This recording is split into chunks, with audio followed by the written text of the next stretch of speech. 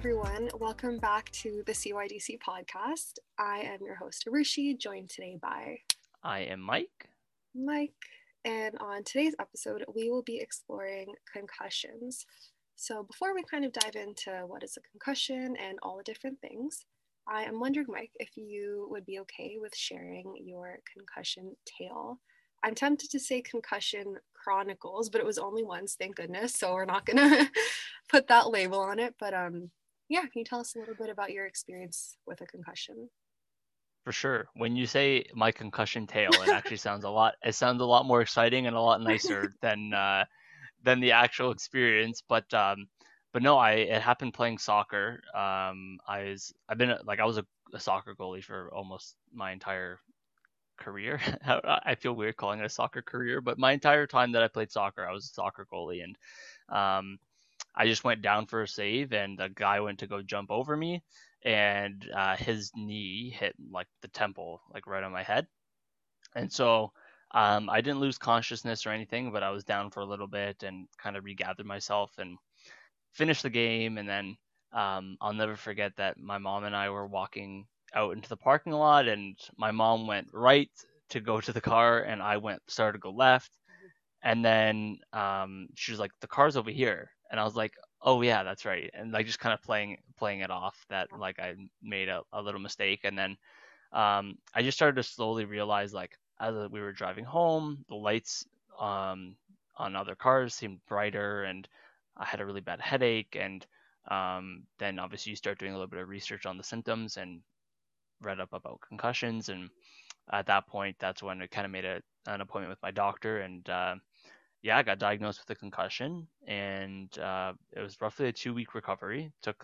I took 2 weeks off of school, and a lot of rest and recovery, um, and it's very very interesting process, because even like days after and even a week after my concussion, there were still issues with lights being bright, and kind of having to get used to all of that. So um, yeah, that's my concussion story, I guess. Nothing, like I said, nothing too exciting. I wasn't like bungee jumping off of a cliff or like skydiving or something like that. At Thank least that goodness, would have been a yeah. little bit more exciting. But yeah, it was a sports related injury, which, as we will find out at the end of the podcast, is actually very common. So um, Yes. yeah. Yeah. Well, thanks for sharing that, Mike. I'm glad you're doing better today and that I think there were no long-term impacts of it. Would you say that as well? Yeah, no long term impacts. And actually, the one thing that I do reflect on with like my concussion is when it happened, I was surprised that it actually didn't happen sooner, given how many times I'd made the exact same save and the exact same thing happened where the player jumped over me, or being a goalie, very vulnerable to contact and stuff. So I Yeah. was surprised that I hadn't gotten a concussion earlier, to be honest. So I guess knowing all of that, I guess we can dive into what exactly is a concussion, really. So a concussion is defined as a mild traumatic brain injury that may occur after an impact to your head, so like what Mike just shared with us, or an injury that causes your head to shake quickly, like whiplash. When someone is concussed, they are in a different and altered mental state and may result in unconsciousness. Concussions can occur from falls, car accidents, or other daily activities, but they are most likely to occur in those who play impact sports like football or boxing. While concussions are typically not life threatening, they can cause serious symptoms that need treatment, depending on how bad it is. Yeah, and so in terms of those symptoms, how can we tell whether we might have a concussion or not? And the signs of a concussion include memory issues, confusion, dizziness, vision troubles, headache, nausea, vomiting, sensitivity to light or noise, balance issues, and slow reactions. And these symptoms may not occur right away, and they can develop hours, days, weeks, or months after the injury. And even while recovering, you might experience irritability, sensitivity to stimuli like light and noise, challenges with concentration, and even some headaches. And so it's important to see a doctor if you suspect that you do have a concussion. And I also took this from the Dignity Health website, in that you should call 911 or seek emergency medical attention if you have severe headaches, blurry vision, loss of consciousness, or problems walking or talking after head trauma, or if you do suspect that you have a concussion. So those are four kind of major symptoms that need immediate medical attention. Hmm. And knowing, now what a concussion is and what the different symptoms can be, we can further split concussions into 6 different types. So the first one is cognitive and fatigue. So this type of concussion can cause you to have difficulties with prolonged or complex mental tasks, complex subject matter, and long days. It can sometimes cause increased fatigue as the day goes on as well. The next one is vestibular, and this type of concussion can cause trouble with balance, motion, and vision. The next one is ocular, and this type of concussion can cause you to have trouble with visual tasks, like reading long passages and looking at a computer screen or a cell phone. The next one is a post traumatic migraine. So, this type of concussion can cause changes in your normal routine, such as sleeping in or avoiding loud concerts or sporting events. The fifth one is cervical, and this type of concussion causes difficulties with stress or pressure on the neck, spine, or spinal cord. It may lead to ongoing headaches. Things such as slouching while on the computer or carrying a heavy backpack may worsen the symptoms as well. And lastly, anxiety and mood. So, this type of concussion may make it hard to turn off your thoughts and cause excessive worry or concern. So, those are some of the most, common types of concussions that we might come across. And I know we listed 6. I'm not sure if there are more, but I think these are the most known ones. Yeah, thanks for that, Arushi. And if you do need to go see a doctor or go to the hospital for a concussion, the doctor will want to know how the injury happened and your symptoms and potentially take a physical exam to determine the symptoms further. In cases with serious symptoms, you may need an MRI, a CT scan, or an electroencephalogram to check your brain for serious injuries and to monitor your brain waves. Some doctors also do a special eye test for concussions, which includes checking for a change in pupil size, eye mu- oh my gosh, eye movement, and light sensitivity. Most concussions don't require surgery, and if you are diagnosed with a concussion, your doctor will advise you to get lots of rest, avoid sports or strenuous activities, avoid driving or bike riding for a certain period of time, like a day, week, month. It really depends on the severity. Alcohol might hamper the recovery process, so it's also important to ask your doctor if you should avoid drinking alcohol and for how long. And it's important to remember to take time to rest after a concussion and allow your brain to heal. So, this was kind of the process that I went through in terms of going to see my doctor. He asked how it happened and what my symptoms were, and kind of said, like, yep, sounds like a concussion, and told me to get some rest. And he gave me 2 weeks pretty much break from school just to kind of to rest that brain. Um, and as Arusha and I mentioned earlier, after the first few days, I of doing nothing, I kind of spent my time watching some movies with like really low light and low brightness, and try to just recover as quickly as possible. So Yeah. And even when we're, considering allowing our brain to heal, I think it's important to also discuss what even happens during our brain, during and after a concussion, in order to know what exactly we're healing. So, whenever we experience an injury that causes the head to move quickly back and forth, this can cause our brains to bounce within the skull. This movement can twist and stretch the cells and nerves in the brain or change how chemicals in the brain work for a short period of time. This can change how the brain sends messages to the brain and body, and this is why you might act, think, move, or feel differently after a concussion. Some nerve fibers can recover, but others that are severely damaged can lose their ability to communicate permanently. And Mike, do we know how common that is when people lose their ability to communicate permanently for their nerves? I'd like to um, think it's not too common. I'm not sure, to be honest. Maybe again, it depends on the severity of the concussion.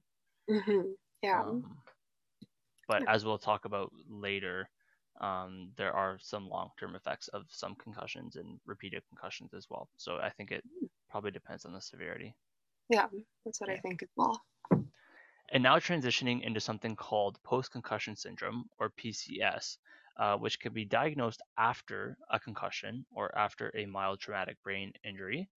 and it must have at least 3 of the possible symptoms associated with it, like a headache, dizziness, vertigo, fatigue, memory challenges, memory problems, trouble concentrating, sleep problems, irritability, anxiety, depression, personality changes, and sensitivity to light and noise.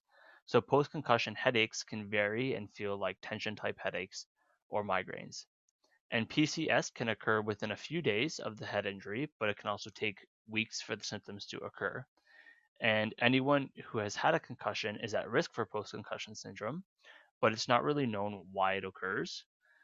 The good thing to know is that most people with post-concussion syndrome fully recover, and it's usually resolved within 3 months. But there have been instances where these effects have lasted a year or longer.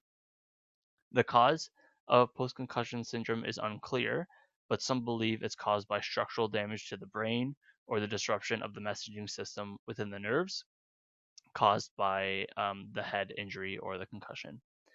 And so research has also shown that increasing age is also a risk factor for PCS. So the older you are, the more at risk you are for developing PCS if you have a concussion. And the only way to prevent it from occurring really is to try your best to prevent the injury or the concussion from happening.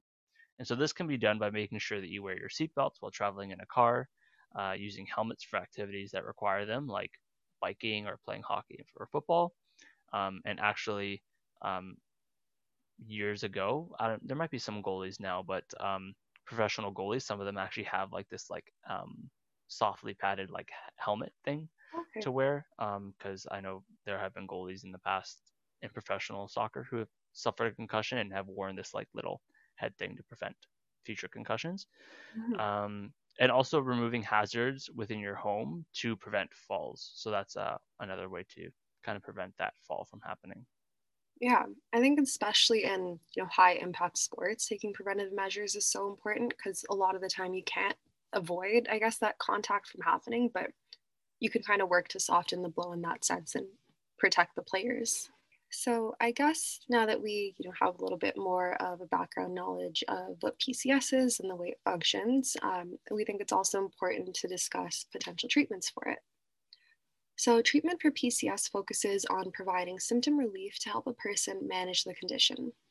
So, rest is one of the most important components of PCS treatment as it allows the brain to recover and heal from a concussion.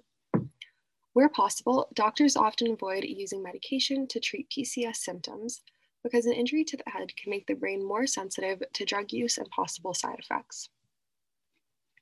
People can try a range of different therapies that may help their recovery from PCS, but for all of these therapies, a person will work with a medical professional who will monitor their progress and can adjust the treatment plan as necessary to suit them.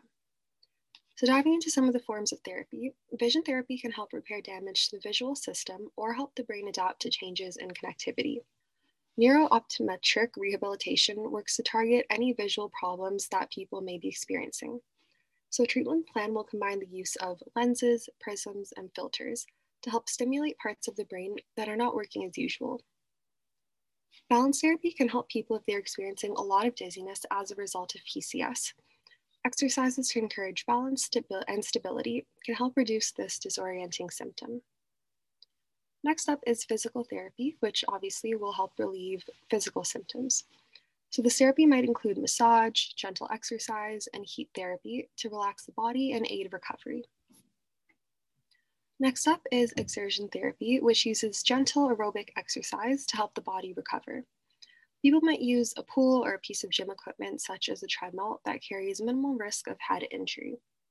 And lastly, somehow this always makes its way into our episodes, but cognitive behavioral therapy may help people who have mood related PCS symptoms, such as depression, anxiety, or mood swings. So clearly, there's lots of different forms of therapy that can be used in PCS treatment. It's just a matter of finding, I guess, one, a health practitioner that you trust, and also the form of therapy that you think is the most relevant and helpful for you as well, whether it's one of these or a combination of them as well. So, diving into our next topic, we'll be now discussing chronic traumatic I just said it, encephalopathy. So, chronic traumatic encephalopathy, or CTE, is a progressive and fatal brain disease associated with repeated traumatic brain injuries, known as TBIs, including concussions and repeated blows to the head. So, the reason I was hoping to chat about this today is that after I watched the Aaron Hernandez Netflix documentary a little while ago, I found out that he had one of the most severe cases of CTE of any person in their 20s. He was only 27 when he passed away. And after learning more about CTE and the behaviors of individuals who have CTE, I wanted to share some of the findings for you all. So, I guess just a little bit of background on Aaron Hernandez and why I've been bringing it up. In his case, he was a convicted murderer who ultimately committed suicide in jail. He was also a well known NFL player, and they made a Netflix documentary about him. So, diving into what CTE is, it's often found in NFL players, likely because of the nature of football and the many blows to the head that the players experience. More recently, research on this topic has found that CTE may impact a person's ability to make decisions and moderate behavior. So, according to Dr. Anne McKeith, Boston University's CTE Center, she said, "We can't take the pathology and explain the behavior, but we can say that in our collective experience, that individuals with CTE tend to have difficulty with impulse control, decision making, inhibition of impulses for aggression, emotional volatility, and rage behaviors." Boston University researchers say that they have discovered CTE in more than 100 former NFL players, and a handful of whom who have committed suicide. So in Aaron Hernandez's case, when they looked at his brain after death, there were abnormal and large holes in various parts of his brain, especially when compared to a normal, typically developing brain that didn't suffer many blows to the head. Yeah, and the hippocampus, which plays a key role in memory, had shrunk. The fornix, which also contributes to memory function, had atrophied. The frontal lobe, which is responsible for problem solving, judgment, impulse control, and social behavior, had been marked with tau protein. The amygdala, which produces emotional regulation, emotional behavior, fear, and anxiety, had severely been affected. And the temporal lobes, which process sights and sounds, showed significant damage. And so all of this is to say that while there is certainly no way to diagnose CTE in someone who is still alive, in sports and in environments where brain trauma is likely to occur, it is important to take a harm reduction approach and work to facilitate a safer environment through rule changes, policies, policy design, um, to remove concussed players, and technological advances to protect the players. It is also vital to facilitate conversations around mental health and aggression in sports and environments where these topics are often swept under the rug. While CTE cannot be diagnosed until the end of life, symptoms such as memory loss, confusion, impaired judgment, impulse control problems, aggression, depression, anxiety, and suicidality all occur while the individual is still alive, and there are things that can be treated to prevent any long-term harm for the individual and those in their life. And so now that we kind of looked at CTE, we will transition into some of the misconceptions around concussions. So the first one is that a concussion happens only with a blow to the head, and that is false. Not all concussions are the result of a blow to a head. The cause could be an indirect blow somewhere else on the body that results in the head and brain moving rapidly back and forth. And this causes a temporary change in the brain's energy metabolism, resulting in concussion symptoms. The second one is a person with a concussion always loses consciousness, and this is false. A concussion involves a loss of consciousness only in about 10% of the concussion cases. And a person who loses consciousness as a result of some type of head trauma doesn't necessarily have a concussion. So um, it's not like 1 + 1 = 2 in that situation. The third misconception is concussion patients should be awakened every few hours so that they don't lose consciousness. This is false. While checking on the individual within the first 4 hours of a concussion is important, the risk of a more serious brain injury typically passes after approximately 4 hours. After that, the individual should be allowed to rest, sleep, and conserve energy for the next 48 to 72 hours. As a person further recovers from a concussion following the 48 to 72-hour rest period, it is also important for them to maintain their normal sleep patterns. The fourth misconception is if you don't have symptoms immediately, you don't have a concussion. This is false.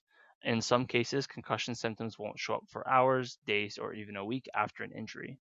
In addition to early symptoms such as confusion, headache, dizziness, and memory loss, more delayed signs and symptoms might include sensitivity to light and noise, irritability, difficulty sleeping, fatigue, and depression, according to the Washington Post. And the fifth misconception is you can return to sports as soon as you feel okay. This is false because it can take up to a week for the symptoms of a concussion to appear. Um, and so it's wise for someone to wait to return to sports until they have been cleared by a medical professional. Even though someone might feel physically ready to play, they need to make sure that they have had enough mental rest too. Playing too soon can lead to dangerous and potentially fatal complications such as post-traumatic headache, a headache that can persist for months, or second impact syndrome, in which someone suffers a second concussion before they've healed from the first one. Mhm. So, I guess knowing all of that, there's definitely a lot of myths around concussion. I think one of the biggest ones that I've heard personally is that people are more likely to go unconscious, that they always go unconscious if they have a concussion. Not the case. I think for me, one of the newest ones I've heard from these ones is that concussion patients should be awakened every few hours, that they don't lose consciousness, and that being a myth. Because I've heard the complete opposite kind of consistently, that you should try to keep the person awake. So that's something that's good to know. Were any of these new information for you, Mike? Yeah, that same one was the surprising one for me. Mhm. That's something that I have always heard is to like wake up the person every few Yeah. hours to make sure that they're Mhm. okay. So that was kind of surprising. But I guess all of it too, considering, kind of follow the direction of the doctor or the medical professional that you talk to about um, regarding the concussion as well. So who knows if maybe a doctor might recommend you waking them up every few Yeah. hours. Who knows? So yeah, all that considered, I recommend talking to a Yes. doctor or a medical professional rather than just Arushi Yes. and I Please. think. Yeah. No offense, No, Arushi. none taken. Please don't. I mean, I'm happy to have these conversations, but we are not medical professionals by any means. So take it for what you will. These are interesting things to know, but yeah, at the end of the day, go with what a doctor has to say for your specific case. Please. We're not we're not For sure. responsible for anything. Anyways, Mike, would you like to share today's fun fact? I think if we're done chatting about our regular facts. For sure. So the fun fact of this podcast is that the CDC estimates that 1.6 to 3.8 million sports and recreation related concussions occur each year in the US alone. So I thought this was a very interesting statistic because even I know 1.6 million and 3.8 million is a very big like gap, very big difference in the amount of concussions, but even if it was roughly 1.6 million people who got concussed in a year from sports and recreation activities. That's a pretty big number of people, I thought, and more than I actually. It was kind of like a surprising statistic. I didn't think it'd be that high. Yeah, I think, yeah, while it's a big range, I think range aside, it's the number that kind of gets me. It's a very, very large number of people. And it just kind of makes me wonder, what the outcomes were for all those people in terms of severity, longevity of the concussion, if it was only once, if it was more than once. So yeah, interesting to For think sure. about. And I think that pretty much wraps up the podcast for today. Yep. So thank you all for tuning in this week. If you have any questions or comments about the podcast and would like to reach out to us, you can email us at cydcpodcast@gmail.com. We have added resources from this podcast in a link in the descriptions. As always, we'd like to thank Dr. Colin King for giving us this opportunity to record the podcast. The intro music was provided by Gaming Free Music on YouTube, and the outro music was provided by Wadaboy on SoundCloud, and both links are also in the description. We will see everyone next week where we will be talking about grief. And thank you all for listening. Thank you, everyone. See you next week. Bye.